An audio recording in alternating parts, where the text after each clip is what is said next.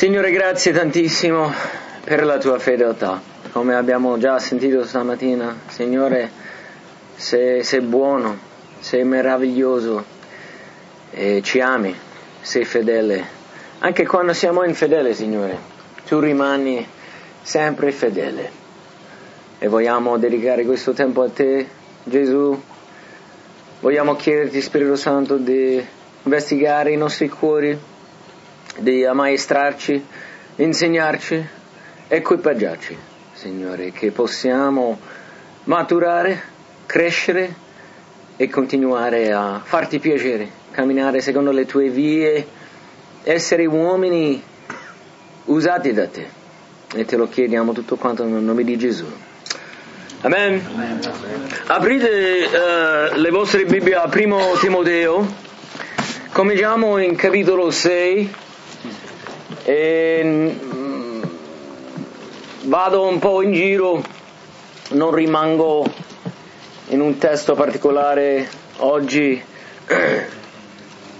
però il Signore mi ha messo in cuore qualcosa del quale penso che fa parte della vita di ognuno di noi e qualcosa anche che ovviamente fa parte della vita del credente, ed è lottare, il combattimento. E qui in Primo Timoteo leggiamo il versetto 12: combatti il buon combattimento. Paolo esortando il suo amico, suo fratello, insomma un figlio nella fede, Timoteo, di lottare, di combattere. Il contesto proprio è in confronto agli altri, in confronto al mondo, quelli che cercano ricchezze, sicurezze materiali, eccetera, l'avarizia, insomma. Lui dice tu devi combattere il buon combattimento. Io sono uno appassionato al combattimento, alla lotta, al combattimento fra due uomini. Ho fatto la lotta greco-romano per tanti anni e adesso guardo sempre UFC, che sono gli arti marziali, arti missi marziali, e per me c'è qualcosa proprio straordinario a vedere i due uomini che si mettono in una gabbia rinchiuso e uno contro l'altro, tutti i loro allenamenti, le loro forze, a proprio menarli. No, perché la guerra moderna è sempre adesso, no? Lanciamo una bomba, un missile, qualcosa, non c'è più quel combattimento antico di due uomini mano a mano. Però nonostante ovviamente la nostra battaglia non è un combattimento fisico, ma è uno spirituale. La nostra battaglia è una battaglia contro il maligno, contro il peccato, contro la natura umana peccaminosa e contro il diavolo, anche contro il mondo che appartiene al diavolo.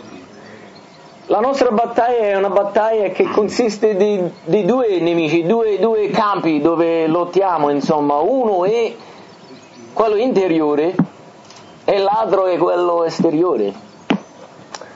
E io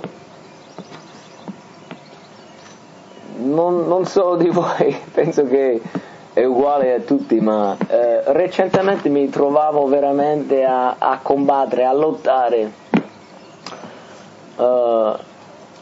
contro me stesso, contro il peccato, contro il diavolo, contro dei nemici, delle persone che il diavolo vuole usare. E quindi ci sono alcune cose, alcuni aspetti del combattimento del quale volevo parlare oggi, e spero che in qualche modo vi posso incoraggiare e che il Signore ci può ricordare in qualche modo dei modi migliori in cui combattere, come possiamo combattere meglio. E penso che vediamo nella vita dell'Apostolo Paolo dei esempi, delle chiavi che ci possono aiutare. Qui lui dice combattere il buon combattimento, vuol dire che c'è un tipo di combattere che possiamo fare che non sarebbe buono, e voglio parlare un po' di questo oggi. Paolo ricorda a Timoteo anche, da un'altra parte, sopportare le sofferenze come un buon soldato di Gesù. E quindi vediamo queste termini, queste esortazioni nella parola. Paolo era un po' come me, appassionato allo sport. Lui viveva in un tempo che augurerei a tutti noi magari la possibilità di vedere, di vivere i tempi antichi, i tempi dei greci, i tempi dei romani, quando gli Olimpiadi erano veramente dei giochi seri, no? Non erano, anche se oggi ovviamente guardo, mi piacciono eccetera, però non è che erano come una volta, quando la tua vita proprio era nel ballo, potevi morire. E Paolo, guardando a questi giochi, sicuramente entrando allo stadio, vedendo questi combattimenti, lui ci dà tanti esempi nella parola del combattimento, dell'armatura, di come correre, come competere, come combattere. E voglio guardare un po' a alcune cose oggi. Prima vediamo un po' cosa dice la Bibbia. Voglio continuare qui in 1 Timoteo 6.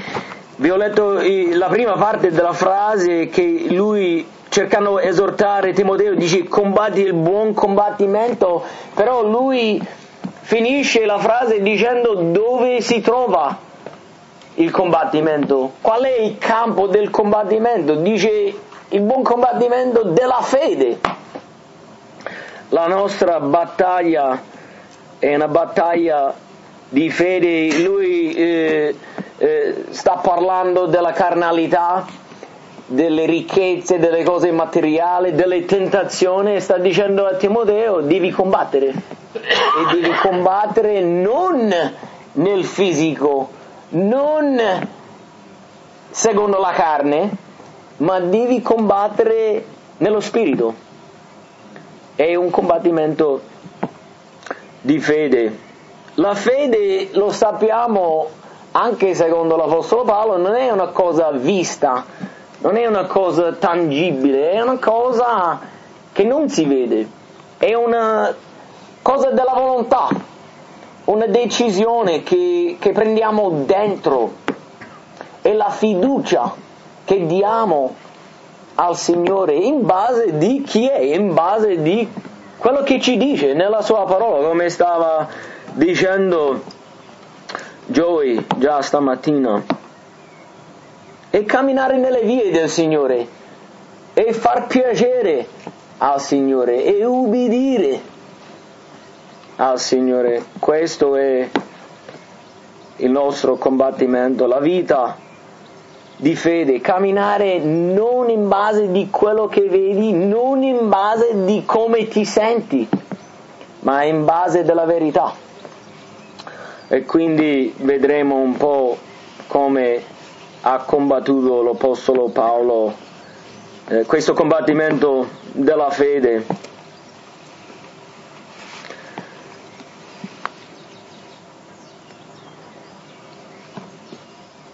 In Efesini 3, capitolo 3, versetto 16, vediamo la preghiera dell'Apostolo Paolo per gli Efesini.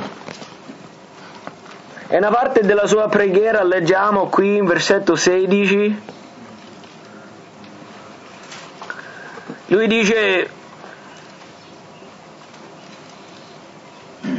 vabbè, leggiamo da 14, per questo motivo piego le ginocchia davanti al Padre, dal quale ogni famiglia nei cieli e sulla terra prende nome, affinché Egli vi dia, secondo le ricchezze della sua gloria, di essere potentemente fortificati mediante lo Spirito suo, dove? Nell'uomo interiore. Quindi l'Apostolo Paolo vuole che siano forti, vuole che siano equipaggiati, e dice non è qualcosa, non devi andare in palestra per prendere i bicipiti più grandi, fare più addominali, rinforzare il fisico, ma la sua preghiera è che siamo fortificati nell'anima, nello spirito, nei luoghi nascosti, in cose che non si vedono, nella fede, nello spirito. E quindi vediamo un aspetto del combattimento dell'Apostolo Paolo. Lui combatte con la sua carne, combatte con se stesso, cercando di realizzare questa realtà interiore, no? C'è qualcuno qui che lotta con se stesso, con la sua carne? Soltanto 2, 3, adesso più, ok. Io sto a lottare ogni giorno con me stesso. Leggiamo, andiamo a Romani 7 un po' per ricordarci la frustrazione dell'Apostolo Paolo nella lotta contro la sua carne. Romani 7, la fine del capitolo. Vabbè, leggiamo da versetto 18, leggiamo 18 qui. Difatti io so che in me, cioè nella mia carne, non abita alcun bene, poiché in me si trova il volere, ma il modo di compiere il bene no. Infatti il bene che voglio non lo faccio, ma il male che non voglio, quello faccio. Voi condividete questa battaglia, questa frustrazione? Secondo voi i vostri pastori sperimentano la stessa battaglia? O siamo liberi? Siamo completi, perfetti, santi? Noi siamo un'altra classe, noi non abbiamo questa sfida, questa difficoltà, queste tentazioni, questo combattimento, invece voi purtroppo ancora state a combattere. Io in questi giorni, queste settimane, ho tante storie, tanti esempi dove mi trovavo a lottare con me stesso, cercando di in qualche modo vincere questi desideri, la voglia della mia carne di vivere, di dominare, di avere la sua via. e lo spirito che, come Paolo qui dice, no, lui dice insomma che ci sono queste due leggi, due nature che combattono fra di loro. Parlando ai Galati, l'Apostolo Paolo dice che il frutto o la manifestazione della carne è una cosa e il frutto dello spirito è un'altra, e lui dice che sono contrari gli uni agli altri per motivo si oppongono gli uni agli altri. Quindi abbiamo due nature e tutte e due vogliono vivere, tutte e due vogliono crescere, e qui troviamo una lotta interiore che secondo me può essere violenta. Avete mai notato che la carne non è passivo? Cioè non è che ti chiedi con educazione molto simpatico, scusami, posso picchiare quella persona lì che mi ha fatto arrabbiare, che mi ha chiuso la strada, che ha insultato la mia figlia, che ha trattato male mia moglie, che... no? Ti dispiace? Che ne pensi tu? Lui sale subito e vuole imporre la sua volontà, il suo desiderio. E invece lo spirito,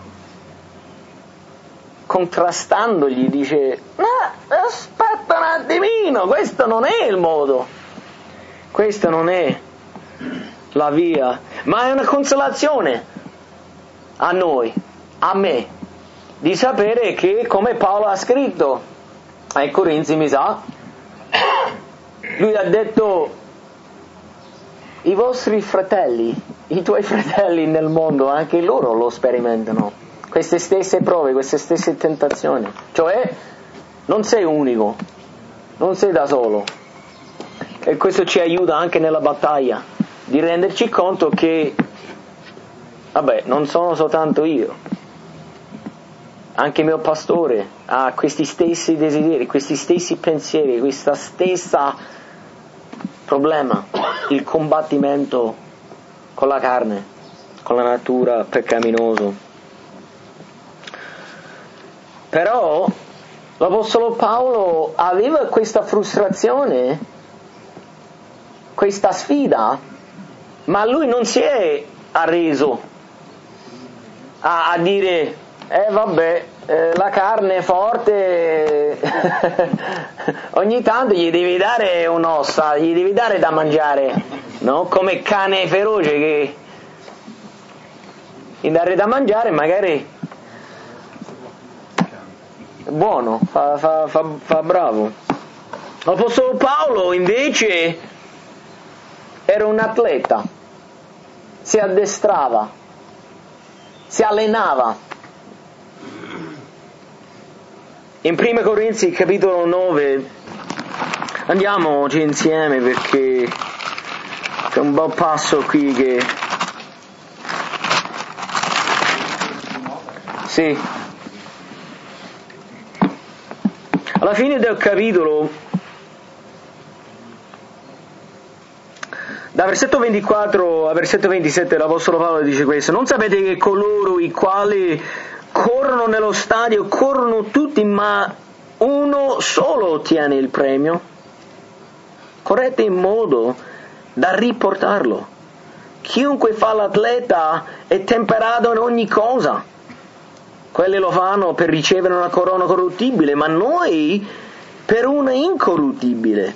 Io quindi corro così, non in modo incerto, lotto a pugilato, ma non come chi batte l'aria, anzi tratto duramente il mio corpo e lo riduco in schiavitù, perché non avvenga che dopo aver predicato agli altri io stesso sia squalificato. Secondo voi l'Apostolo Paolo era un che si dice tifoso dello sport?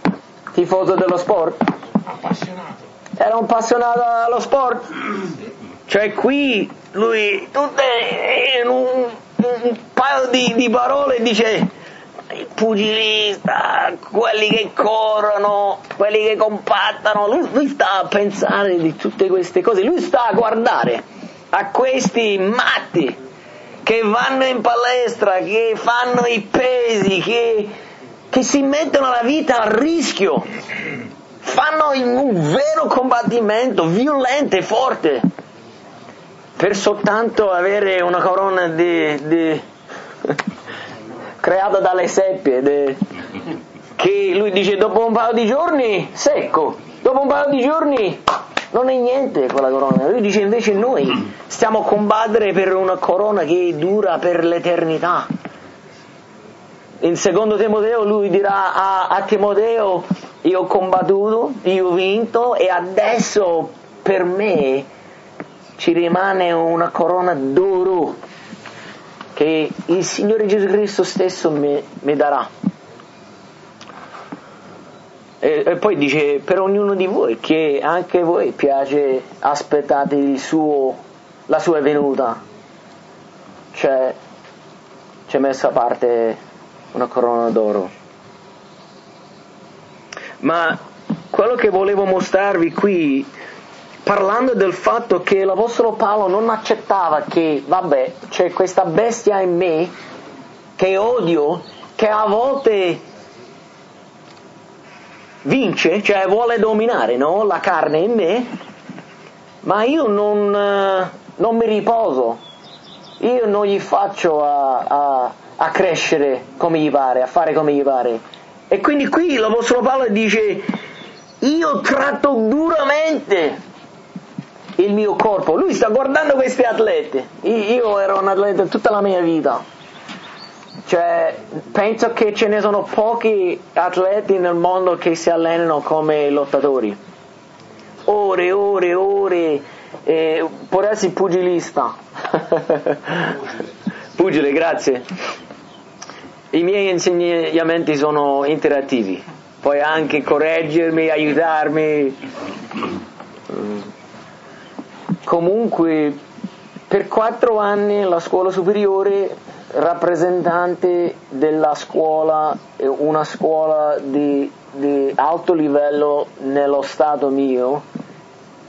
Durante la stagione della lotta la mia vita per 4 mesi era dedicato al massimo l'allenamento per rendere il mio corpo perfetto, fisicamente, però anche mentalmente, emotivamente, concentrato. Avevo uno scopo: vincere. E per vincere ai livelli più alti, cioè io mi svegliavo ore prima della scuola per fare la corsa. A volte facevo la corsa per arrivare alla scuola, chilometri di distanza dalla casa, e mio fratello portava lo zaino in macchina.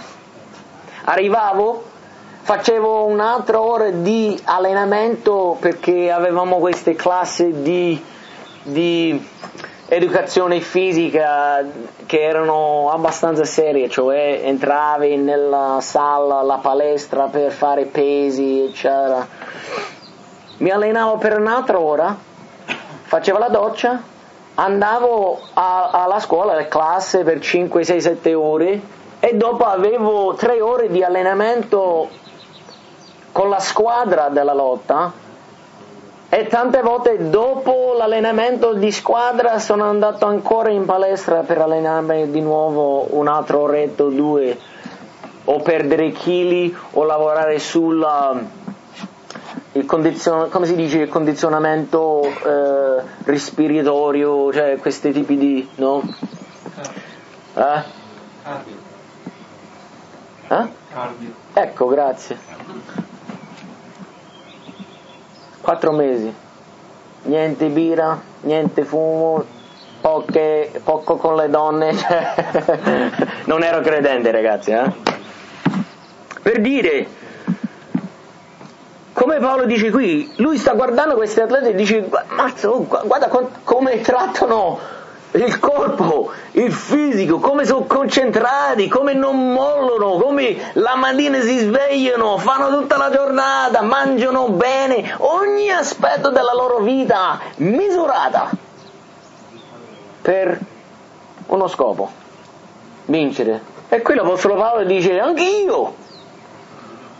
io tratto duramente il mio corpo. Che sta dicendo? Sta parlando della carne, della natura peccaminoso che vuole regnare, vivere, dominare in sé, e dice: io non mi arrendo, io lo tratto duramente. Lui si alza, io gli do uno schiaffo.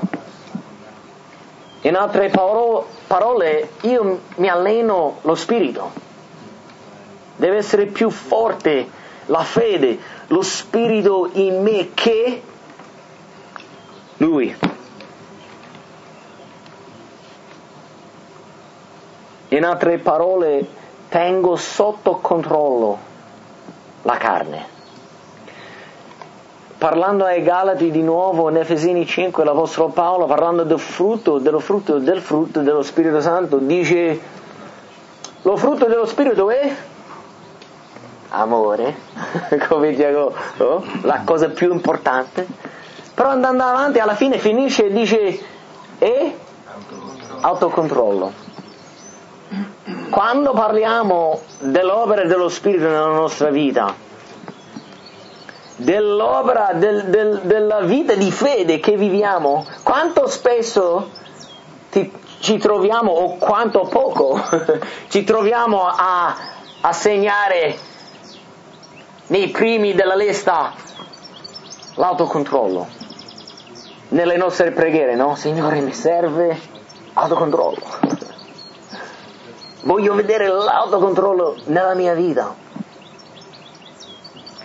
Più che parliamo, torneremo a questo discorso, quanto è essenziale l'autocontrollo nella nostra vita. Io non ho mai visto, è un campione, io sono salito sul podio tante volte per ricevere l'oro. Altre volte l'argento, poche volte, come chiamate voi, bronzo? Ma non mi sono mai salito e non ho mai visto un campione che si è salito per prendere l'oro a lamentarsi degli allenamenti, del dolore, della parte difficile, no? Infatti, se notate bene, ogni volta che fanno le interviste, campione di box, del nuoto, del tuffo, di qualsiasi sport, quando portano la coppa, no? La squadra, non è tanto italiano, ma recentemente, vediamo quest'anno. Non si sentono mai dire: mannaggia tutti gli allenamenti, tutto il tempo passato in campo, tutta la tecnica, non si sente mai la rattristezza del sudore, del dolore, del sacrificio. Infatti vanno lì e dicono: finalmente tutto il dolore, tutto il sudore, tutto il sacrificio nella mia vita, anni, mesi, settimane, giorno per giorno, giorni in cui non mi volevo svegliare, non volevo allenarmi, finalmente mi paga, finalmente il premio, la soddisfazione. L'Apostolo Paolo era una persona che vedremo alla fine del suo percorso, alla fine del combattimento, anche lui poteva dire, come ha detto Joey stamattina: io ho fatto la lotta col leone, parlando della sua lotta io penso che contro i demoni. Lui diceva: io ho fatto la lotta contro le bestie di Efeso. E a Timoteo, in secondo Timoteo, lui dice: io ho fatto il buon combattimento e ho vinto, e adesso la coronazione, adesso il premio, adesso l'appagamento, no?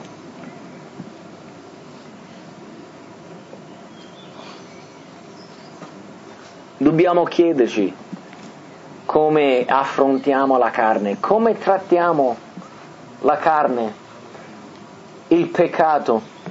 Il peccato per noi, in noi, è una cosa leggera, è una cosa tipo, vabbè, succede, o peggio, non ci pensiamo proprio, oppure è una cosa seria.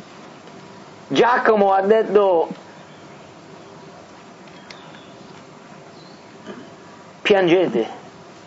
piangete dei vostri peccati. Rendetevi conto quanto sono serie, che sono i tuoi peccati che si sono inchiodati Gesù Cristo in croce. Lui doveva pagare per i tuoi peccati, non è una cosa leggera o poca.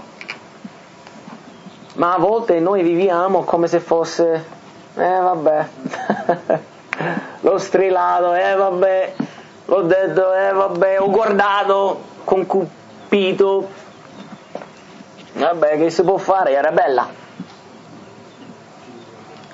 Oppure trattiamo duro la carne, quando si alza lo distruggiamo, lo seppelliamo.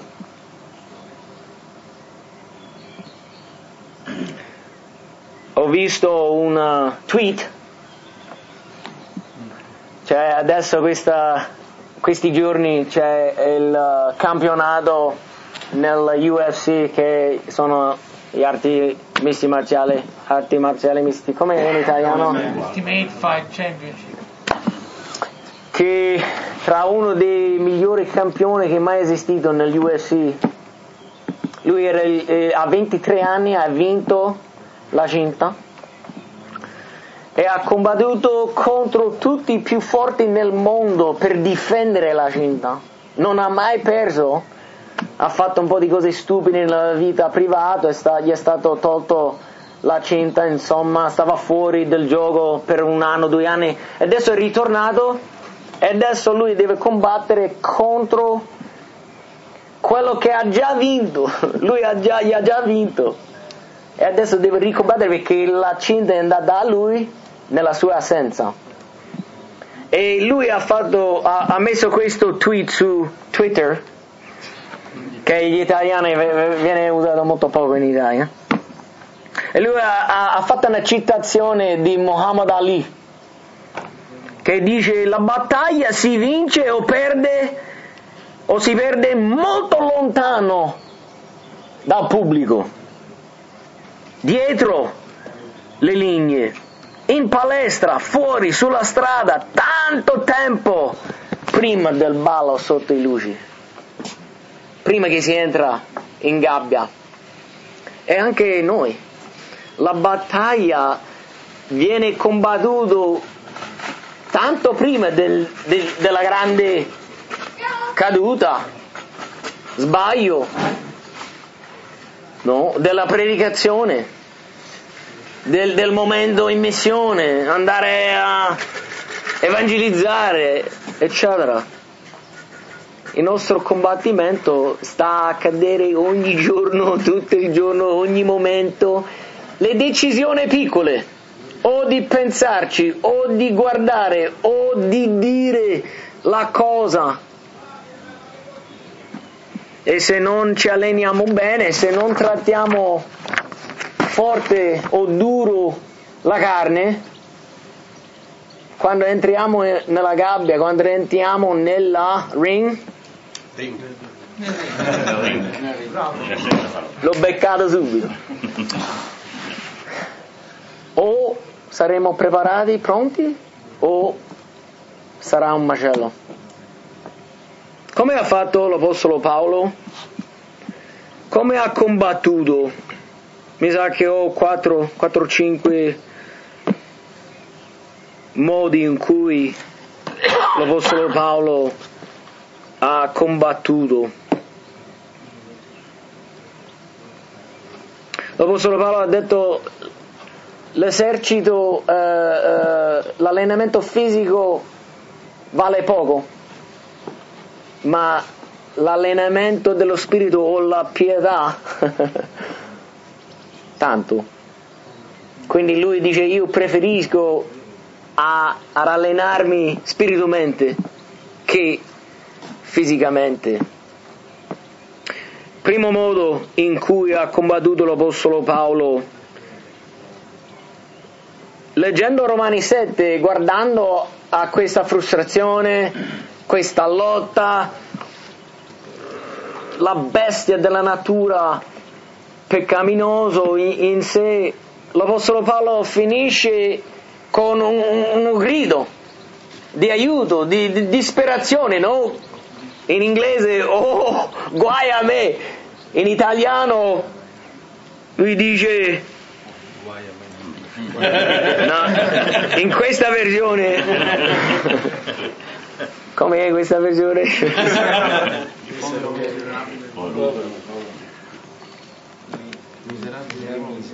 No, io vado a vedere. Ormai comunque sia, qui lui dice me infelice, che non suona bene, invece più guai a me, come riuscirò, che faccio? E poi vediamo la risposta, la soluzione, la gioia di una via di uscita nel capitolo 8, Romani 8. E nel sintetizzarlo io direi che è la grazia di Dio. La grazia di Dio. Paolo ha capito che non posso fare nelle forze mie.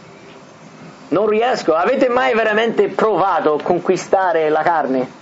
Cioè, cercando di non mangiare certe cose, non dire certe cose, non guardare le donne, non concubire, non dire certe parole. Cioè, con tutte le tue forze, no? Fai una lista e dici, ok, oggi non lo faccio, non lo dico, non ci penso. Com'è andata? Non riesci neanche a uscire di casa e i bambini fanno qualcosa, squilla il telefono, cioè vedi qualcosa in TV, passando dal soggiorno in cucina,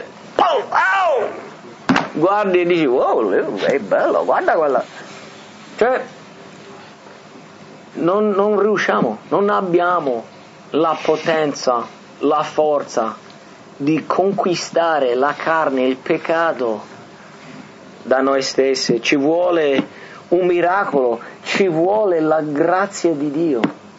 E l'Apostolo Paolo era un uomo che sapeva bene che cosa voleva dire conoscere la grazia di Dio, apprezzare la grazia di Dio. In 2 Corinzi capitolo 10, davanti ad una prova molto seria nella vita dell'Apostolo Paolo, quando lui aveva qualche infermità fisica, lui cercava il Signore e cercava guarigione, cercava liberazione, di essere liberato da questa dolore, questa malattia, comunque sia stata. E il Signore 3 volte gli ha detto no. E alla fine il Signore ha detto la mia grazia ti basta.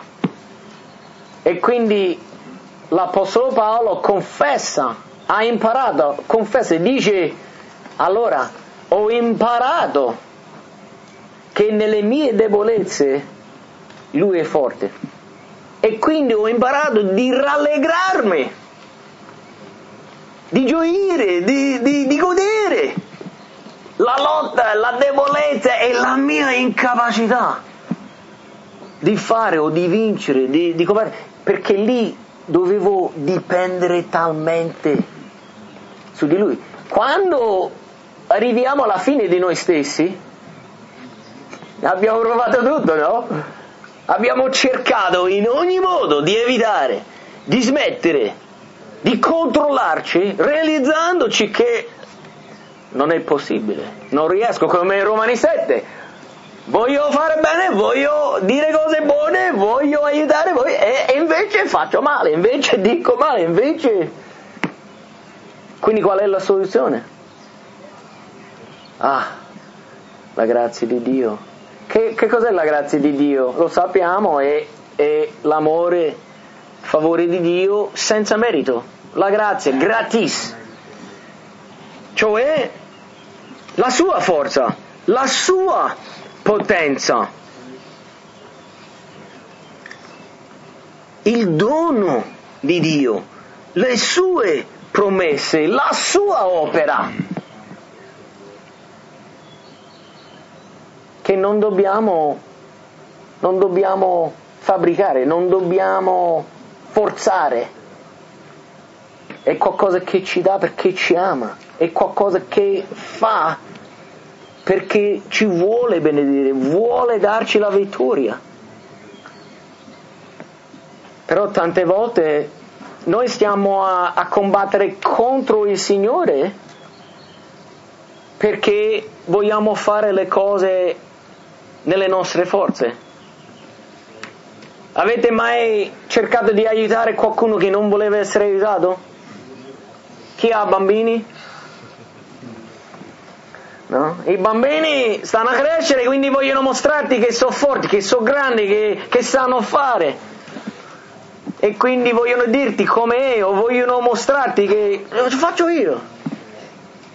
Ma tante volte, no? Un bambino di 6, 7, 8 anni, 10 anni, magari il mio maschietto mi vuole mostrare che magari ce la fa aprire una bottiglietta che, no, di Coca-Cola o qualche cosa che è proprio,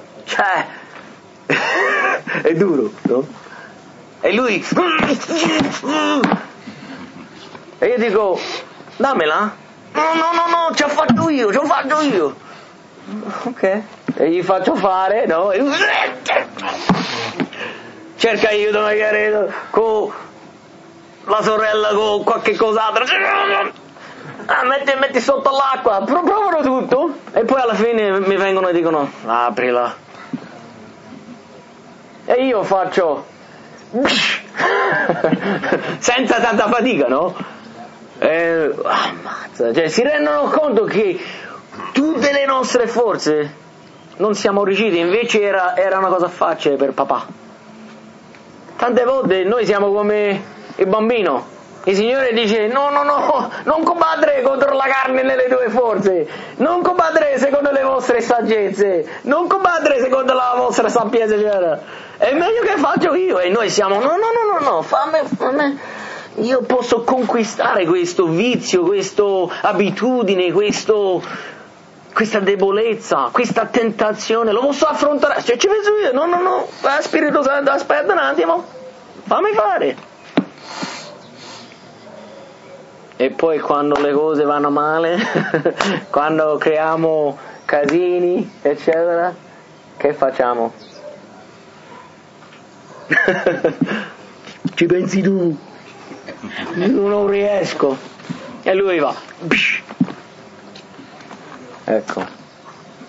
E vediamo che io ho perso tanto tempo, io ho sofferto, ho creato sofferenze per gli altri, quando invece se sarei andato da lui, se avrei cercato la grazia, il suo aiuto, il suo favore, la sua potenza, un'opera dello Spirito Santo, avrei avuto successo molto prima e non avrei fatto tutti questi danni.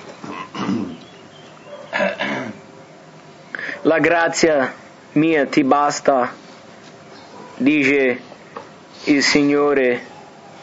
Paolo ha imparato a ricevere la grazia e poi appropriarla o praticarla, metterla in azione, no? In versetto 10, 1 Corinzi 15:10, l'Apostolo Paolo insomma dice: la grazia all'opera in me era quello che mi ha reso più forte di tutti gli altri. Lui dice: guarda, io tutto quello che ho fatto, tutto quello che è stato compiuto attraverso di me era soltanto il dono di Dio, l'opera di Dio, la sua forza, il suo favore, la sua benignità nella mia vita. E lui dice: io ho fatto più di tutti gli altri apostoli, ma non ero io, era la grazia che operava in me. Quindi Paolo ha imparato, amen, lui ha imparato come arrendersi e come permettere lo Spirito Santo fare l'opera, invece che resistere, cercare di fare nel suo modo, secondo le sue forze, secondo la sua intelligenza, eccetera. Lui ha capito: io mi arrendo e permetto lo Spirito Santo operare in me, e perciò ha visto la potenza. La Bibbia dice che non dobbiamo combattere secondo la carne o con i mezzi carnali. Colossesi 3:8: deponete l'ira, collera, malignità, calunnia, non vi escono di bocca parole oscene. Efesini 4, versetto 30 e 31: non rattristare lo Spirito Santo, via da voi ogni amarezza, ogni crucio e ira e clamore e parola offensiva, con ogni sorta di cattiveria. Le opere della carne, Galati 5, sono manifeste e sono fornicazione, impurità, dissolutezza, idolatria, stregonerie, inimicizia, discordia, gelosie, ire, contese, divisione, sette, invidie e altre cose immorali. In Proverbi 29, versetto 22 e versetto 23 dice: l'uomo collerico fa nascere contese, l'uomo furioso commette molte trasgressioni. La superbia finisce, l'orgoglio abbassa l'uomo, ma chi è umile di spirito ottiene gloria. Giacomo 4:1 dice: da dove vengono le guerre e le contese tra di voi? Non derivano forse dalle passioni che si agitano nelle vostre membra? Questa settimana ho avuto una situazione che stava un po' bollire da un po' di tempo. L'allenatore di mia figlia, l'allenatore di basket di mia figlia, che in qualche modo ce l'ha con me, ce l'avevo con me, penso che erano un po' nati dalle sue insicurezze, perché io a volte dal pubblico tifavo per mia figlia in inglese, e penso che lui, soltanto perché mi usciva così, no? Perché è difficile dire così in italiano quando sei, ha capito, appassionato, che vai, forza, no?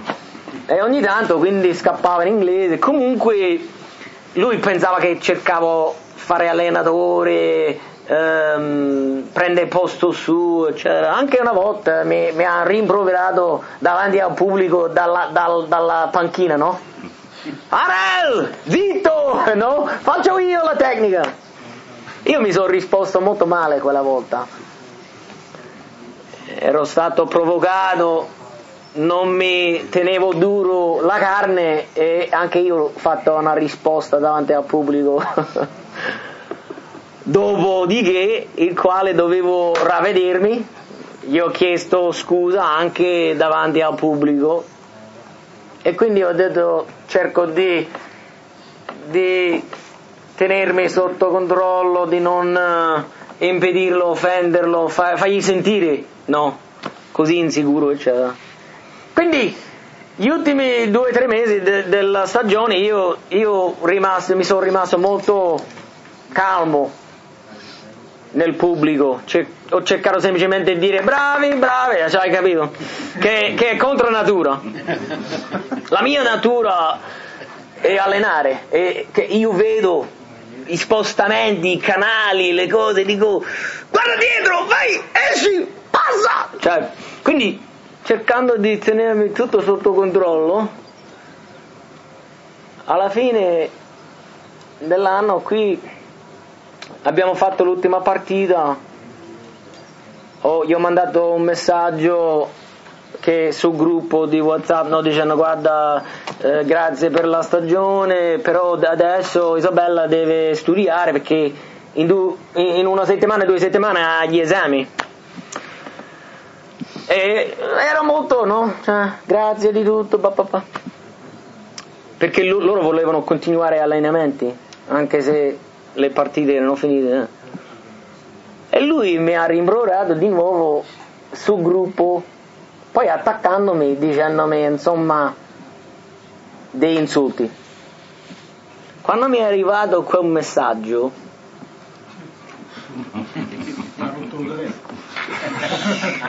si è salito in me. La carne, l'orgoglio, i desideri. Sai, nella mia vita vecchia, nella mia natura vecchia, ero molto bravo ad avere una risposta veloce, tagliente, sarcastico, per abbassare gli altri, no? E questa cosa ho cominciato subito a digitare una nota, no? E lo Spirito Santo mi ha cominciato a parlare, no? Scusami, ehi, oh! E era viva la lotta, questa lotta in me. Lo Spirito Santo dicendo a me: stai attento a quello che dici, non devi dire niente, non ti devi difendere, devi affidarti a me, devi arrendersi. E io, oh Signore, però a me non gli dico questo, perché la mia vecchia natura sarebbe stata in realtà andarci subito in palestra e davanti a tutti mostrargli che come un vero uomo affronta la situazione. Questa era la mia vecchia vita, subito a picchiare, subito a attaccare, subito alla carne, la forza, no? E penso che sia nel passato che nel presente ero abbastanza addestrato, allenato di andare mano a mano con chiunque, no? Ma più che lo Spirito mi parlava, più che mettevo giù e poi prendevo su, mi allontanavo dalle idee e poi mi veniva in mente altre cose che potevo dirgli. Poi ho fatto lo sbaglio di permettere a mia moglie di vedere, perché lei è il suo gruppo, anche tu lei è sul gruppo, anche lei, e mi è venuta in mente l'idea di cancellare il messaggio dal telefonino suo, perché lo sapevo che se io voglio abbandonare qualsiasi attacco, risposta, cioè, non sarà utile che anche lei lo sappia che mi ha insultato ingiustamente eccetera sul gruppo. Comunque alla fine l'ha vista lei e anche lei subito ha cominciato a dire: ma come si può permettere? E poi mi dice a me lei: scrivo io qualcosa. Ha capito come magari la moglie ti può difendere? E poi gli dice: lo so che non è bello che la moglie difende il marito. Lei mi conosce, no? Posso combattere per me stesso, mettiti da parte e ci penso io. Per chiudere, insomma, l'esempio, alla fine ho detto anche lei, ho detto: guarda, è meglio non dire niente, è meglio lasciare tutto questo nelle mani del Signore, fa lui pensare come vuole pensare a chiunque sul gruppo, ormai tutti mi conoscono, non ho questi problemi con tutti gli altri, solo in qualche modo con lui ho cercato di fare pace con lui eccetera, ma alla fine ce l'ha ancora questa cosa, e alla fine l'ho lasciato sull'altare e ho detto: Signore, non voglio creare casini, un macello, perché magari rispondere avrebbe anche iniziato una catena di, no? Poi lui si difende, poi io mi difendo di nuovo, poi lui si difende, poi e sarebbe diventato. Senti, ti posso fare una domanda? Sì. Ma non pensi che poi in tutta questa cosa coinvolgi tua figlia? No, ormai comunque torniamo qui, il punto è questo: tutti i versetti che abbiamo appena letto ci dicono che non dobbiamo combattere in questo modo, non dobbiamo dare spazio all'ira, all'orgoglio. Il Signore odia l'orgoglio, la superbia. Io sono una persona orgogliosa, io ho questo difetto. La carne in me vuole vivere, vuole insistere, vuole proteggersi, eccetera. E invece lo spirito in me dice: abbassati, umiliarti, ci penso io, fidati di me. E quindi vi dico un po' dei modi in cui l'Apostolo Paolo ha combattuto. In 2 Corinzi 10, versetto 4, lui dice: le armi della nostra guerra non sono carnali, ma hanno da Dio il potere di distruggere delle fortezze. Gesù ha detto in Giovanni 18: il mio regno non è di questo mondo, se ci fosse stato i miei combatterebbero. Fisicamente, no? Lui dice: guarda, se il mio mondo era di questo mondo, i miei discepoli, anche noi, cominceremo a combattere come i soldati, eccetera, con le spade, con i pugni.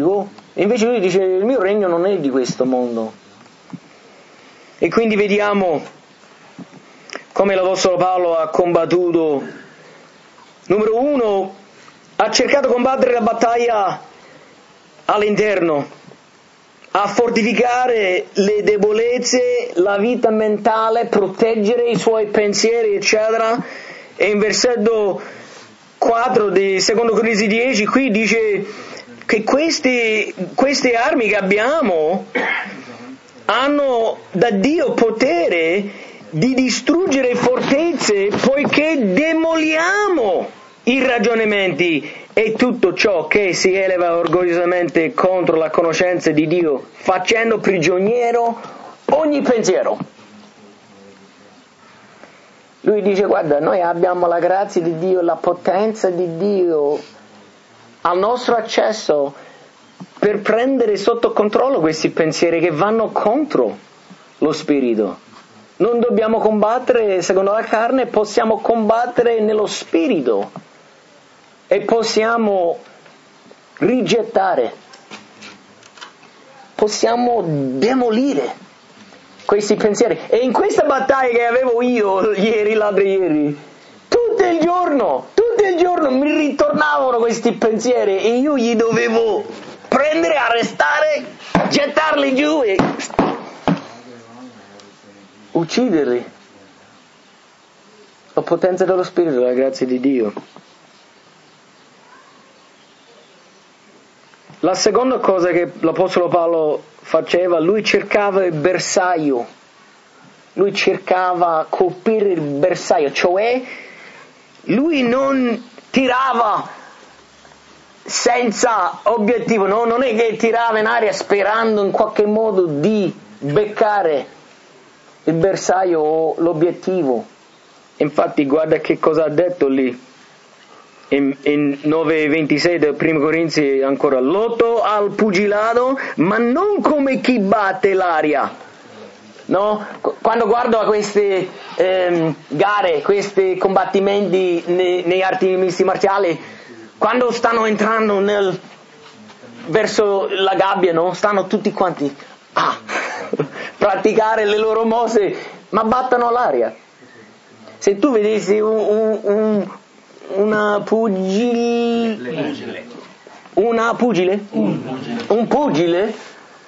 che stava soltanto sempre a battere l'aria e dire: io sono forte, io sono più forte di tutti, ma non entra mai nel ring e non batte mai nessun nemico avversario, tu diresti: ma che scemo, sta soltanto sempre a battere l'aria, dice che è campione ma non entra mai a combattere. Invece Paolo dice: guarda, io non sto uno a girare sempre fingere, a mostrare a tutti quanti che sono forte, ma sto soltanto a battere l'aria. Lui dice: io trovo il nemico e io gli do i pugni proprio precisi, boom, sul mento, e lui cadrà. Dobbiamo essere concentrati. L'obiettivo, il nemico vero, dobbiamo conoscere chi è il nemico. L'Apostolo Paolo dice: la nostra guerra non è una guerra carnale, è una guerra spirituale. Lui dice che noi lottiamo non contro ossa e sangue in Efesini 6, ma contro i principati, i poteri, i demoni della tenebre, le forze della tenebre.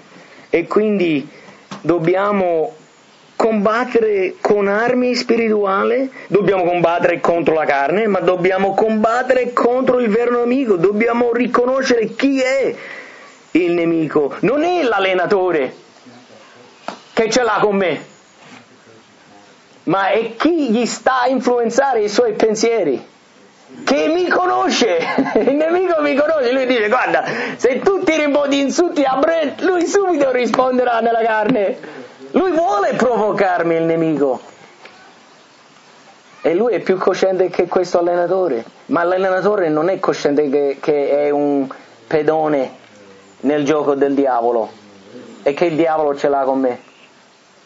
E quindi io devo combattere contro chi gli sta a influenzare, non il vaso ignaro.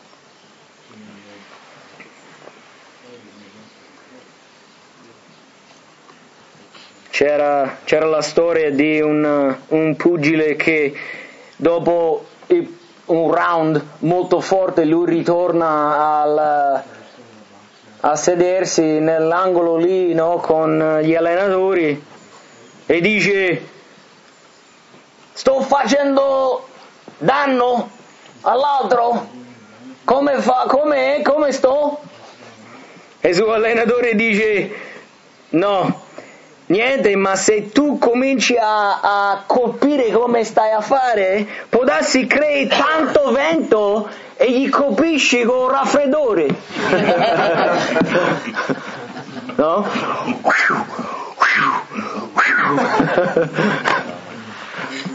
Non stai a mirare l'obiettivo, non stai a colpire l'avversario. Recentemente avete visto, alcuni di voi seguite questo gioco dello sport MMA, questo europeo irlandese Conor McGregor, lui è il nuovo guerriero dell'UFC, è uno dei più forti, ha vinto il campionato.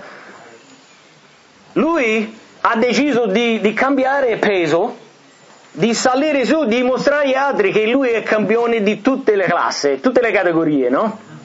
E infatti la persona contro il quale doveva combattere frequenta Cavriciapo Costa Mesa, Dos Anjos, no? Brasiliano. Lui si è fatto male, quindi quelli che organizzavano l'evento hanno cercato un altro per combattere contro questo McGregor.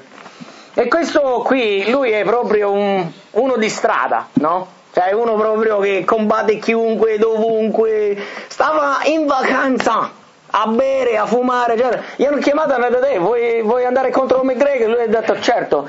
Nell'arco di 2 settimane, di solito si allenano per mesi, nell'arco di 2 settimane lui è entrato nella gabbia con questo Conor McGregor che è il fenomeno del mondo, no? E gli ha vinto. E lo sai che cosa ha detto Conor McGregor dopo? Che è molto intelligente questo ragazzo. Anche nella sconfitta ha detto: lui era molto concentrato con la sua energia e con i suoi colpi, invece io meno. Dobbiamo assicurarci che non stiamo a battere l'aria, ma riconosciamo chi è l'enemico e che stiamo a mirare e proprio a sparare al bersaglio. Amen? Amen. L'altra cosa che faceva l'Apostolo Paolo, si preparava, cioè si allenava con saggezza. Lui dice in 1 Corinzi 6: ogni cosa mi è lecita, ma non ogni cosa è utile. Non mi lascerò dominare da nulla. In altre parole, io mi alleno, io mi preparo, io ogni giorno mi controllo, mi metto davanti al Signore, cerco la sua faccia, cerco la sua grazia, leggo la sua parola. Paolo ha detto a Timoteo, secondo Timoteo, in stagione e fuori stagione. Come è in italiano? In tempo, fuori tempo. Sempre pronti, no? E Paolo era un uomo che era sempre preparato. Dobbiamo prepararci, non possiamo aspettare che il diavolo arriva, la battaglia arriva, la tentazione ci arriva davanti per poi dire pausa, fermatevi tutti. Io devo andare a digiunare, pregare un po', leggere la Bibbia perché io non sono preparato. Dobbiamo essere pronti, preparati. Paolo era un uomo preparato. In Ebrei 12 è scritto: deponiamo ogni peso e il peccato che facilmente ci avvolge e corriamo con perseveranza la gara che ci è proposta. Io penso che l'Apostolo Paolo ha scritto la lettera agli Ebrei, non è molto importante. Comunque sia, lo Spirito Santo ci sta dicendo: avete mai visto quando si allenano e mettono i pesi per rafforzarli di più, eccetera? Non vuoi entrare nella gara con i pesi, con queste cose. Nella gara vuoi essere liscio, leggero, pronto a volare, pronto a muoverti, eccetera. Non vuoi delle legami, le cose che ti costringono. E Paolo dice: guarda, mettete a parte ogni peso e il peccato che vi impedisce. Noi dobbiamo, per la grazia di Dio, chiedere allo Spirito Santo di investigarci, di ravvederci, di dire qualsiasi cosa in me che non va, qualsiasi cosa di me che non ti fa parte, che non ti appartiene, qualsiasi compromesso, la gelosia, l'ira, la mancanza dell'autocontrollo, l'orgoglio, qualsiasi cosa. Aiutami, levamelo, purificami, che non c'è niente, non ci sono dei pesi che mi impediscono da competere, da combattere il buon combattimento della fede. Tanti pensano che lì il peccato nel singolare del quale parla l'autore della lettera agli Ebrei è infatti l'incredulità. Pensiamo della concupiscenza, pensiamo dell'ira come uomini, ma il Signore parla dell'incredulità. Nella lettera agli Ebrei paragona l'incredulità come la stregoneria nell'Antico Testamento, ma lì lui dice come loro erano nel deserto malvagi e disubbidienti nella loro ribellione, nella loro incredulità. Dio non poteva operare. Quindi dobbiamo essere preparati. E l'ultima cosa qui è che lui conosceva le sue armi.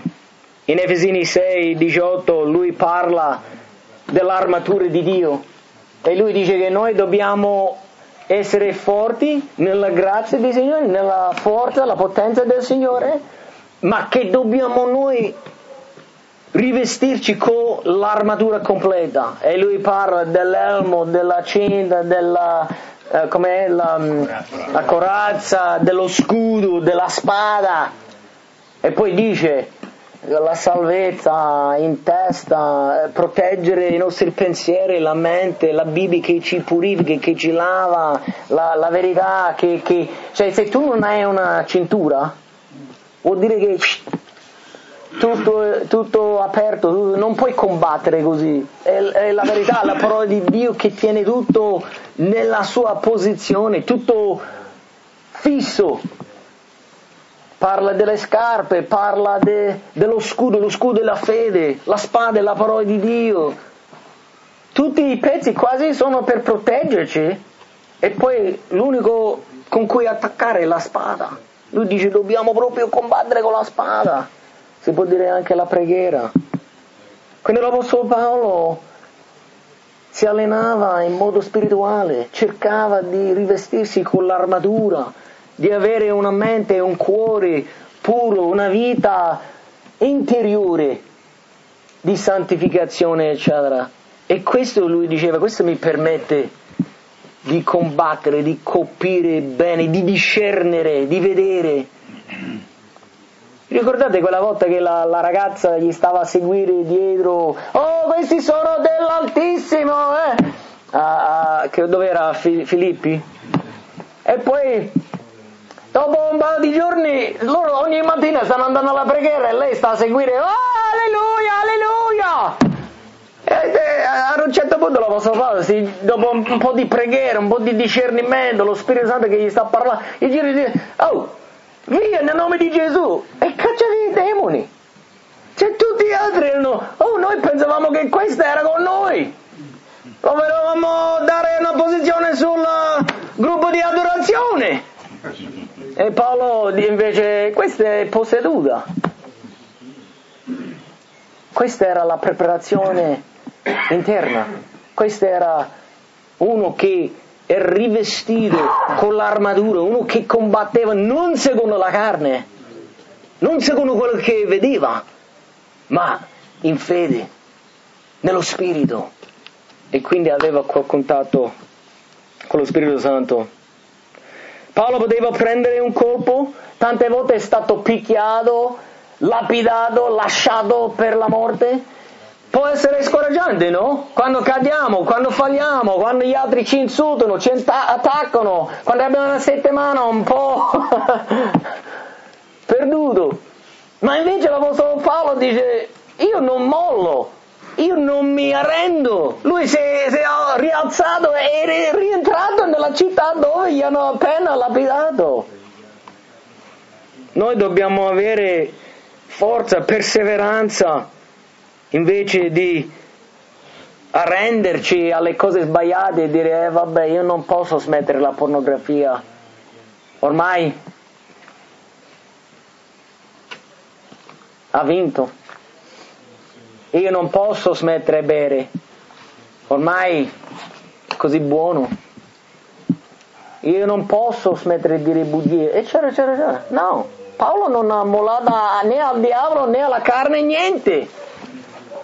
E questa è la grazia all'opera. Lui, parlando Romani 8 di nuovo, diceva: tutte le cose cooperano bene, no? Queste cose erano lezioni per l'Apostolo Paolo, imparare, opportunità di crescere.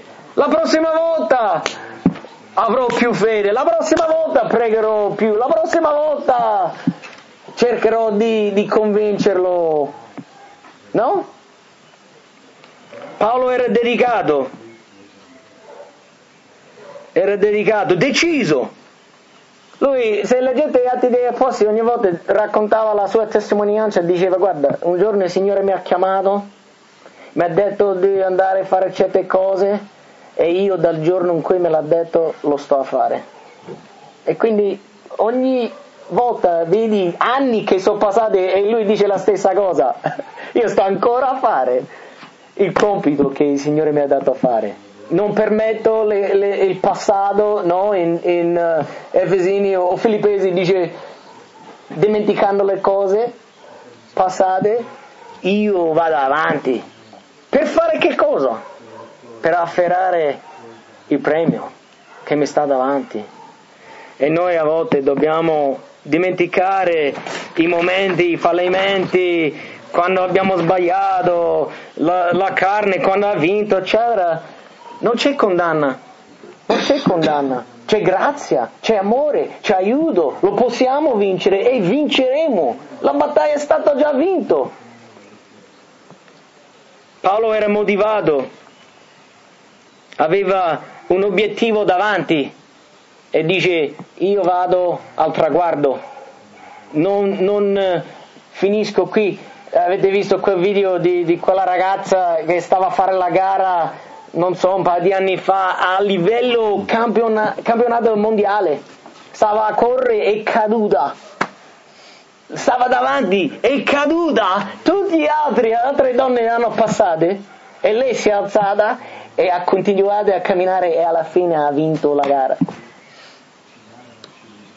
Non dobbiamo mollare, dobbiamo essere decisi, motivati, dedicati e alla fine dobbiamo avere una mentalità da vincitori.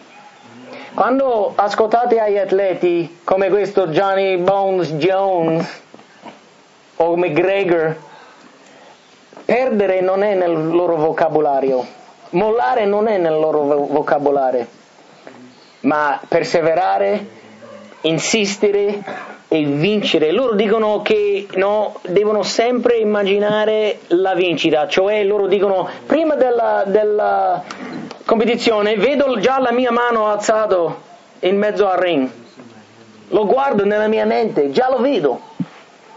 E noi abbiamo la realtà, la verità. Il Signore dice: io ho vinto il mondo e la vincita è la vostra. Quindi continuate a combattere, a resistere, a alzarvi dal tappeto e ricominciare nella grazia e nella potenza di Dio, di rivestirvi con l'armatura e non mollare mai.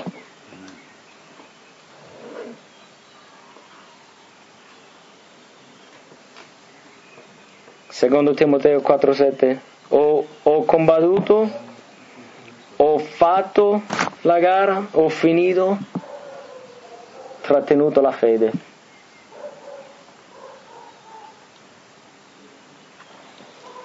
Conoscete il vostro nemico, non sbagliate obiettivo, nemico, combattere internamente la carne, non fate soft con la carne. L'altro ieri stavo vicino a un cane un po' instabile con i bambini e io mi metto un po' difensore quando sto intorno ai cani, i bambini stanno intorno. Questo già è un po' pazzo. E lui era sdraiato e noi stavamo a passare con i bambini e già avevo in mente devo guardare questo qui.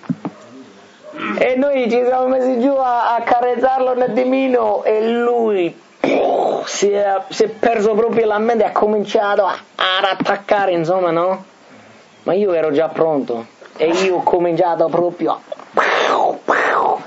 ero pronto ad ammazzare quel cane prima che in qualche modo faceva male ai figli, ai bambini.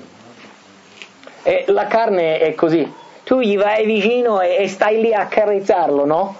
Un po' di pornografia non fa male, un po' di droga, vabbè, ogni raramente, ormai marijuana è quasi illegale comunque. Troppi bicchieri, vabbè, 1, 2, 5 bicchieri, un bottiglia di vino, non va male mai, siamo italiani. E noi la carezziamo, ma ad un certo punto e lì non siamo pronti e c'è sangue, dolore, sofferenze. Dobbiamo essere preparati. Alziamoci. Mettiamo a parte ogni peso mentre concludiamo in preghiera. Se state a lottare come me, io sono arrivato lottando con me stesso, lottando col peccato, lottando con gli altri, lottando col diavolo. Ma voglio lottare contro le cose giuste. Voglio fare il combattimento buono. Combattimento della fede, della giustizia, dello spirito. E lo so che non ce la faccio in me stesso, non ce la faccio, ma conosco uno che lo può fare e lui è pronto a fare, pronto a aiutarci, pronto a perdonarci, pronto a purificarci, pronto a darci un nuovo inizio. Ragazzi, lasciamo tutto perdere, ricominciamo adesso. E quindi se siete arrivati con qualche lotta contro voi stessi, contro capo a lavoro, la moglie, la famiglia, il diavolo, qualsiasi cosa, rendetevi conto, numero uno, che siete già vincitori. Siamo più che vincitori in Cristo, non nella carne.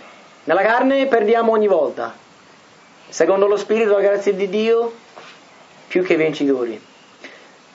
Arrendiamo tutto al Signore, includendo noi stessi, la nostra volontà, l'orgoglio, eccetera. Gli chiediamo di nuovo di essere Signore, di combattere per noi, di addestrarci, di rivestirci di nuovo con l'armatura e di andare a fare guerra contro il diavolo e contro il peccato. Amen. Signore, siamo qui davanti a Te, uomini, peccatori, deboli. Lo sappiamo che non possiamo fare nulla senza di Te. Ci crediamo ancora di più ogni giorno, Signore. Più che proviamo, più che diamo gli sforzi, Signore, più che ci rendiamo conto che non ce la facciamo noi, ma Tu in noi. Siamo più che vincitori Versa il tuo spirito su noi uomini, aiutaci a essere veri uomini, santi, santificati, di combattere il buon combattimento della fede, di renderci conto che non è nel mondo contro nemici, ossa e sangue, non è contro le nostre mogli, figli, capolavoro, l'economia, eccetera, ma spiriti maligni, poteri, demoni della tenebre. E possiamo combattere soltanto secondo la tua grazia, l'armatura che ci provvedi, la tua parola, la potenza del tuo spirito. Liberaci, perdonaci, Signore, e aiutaci di tornare a casa dopo questi giorni qui, uomini trasformati, cambiati, guerrieri, di nuovo pronti, preparati a combattere il buon combattimento. Te lo chiediamo nel nome di Gesù. Amen.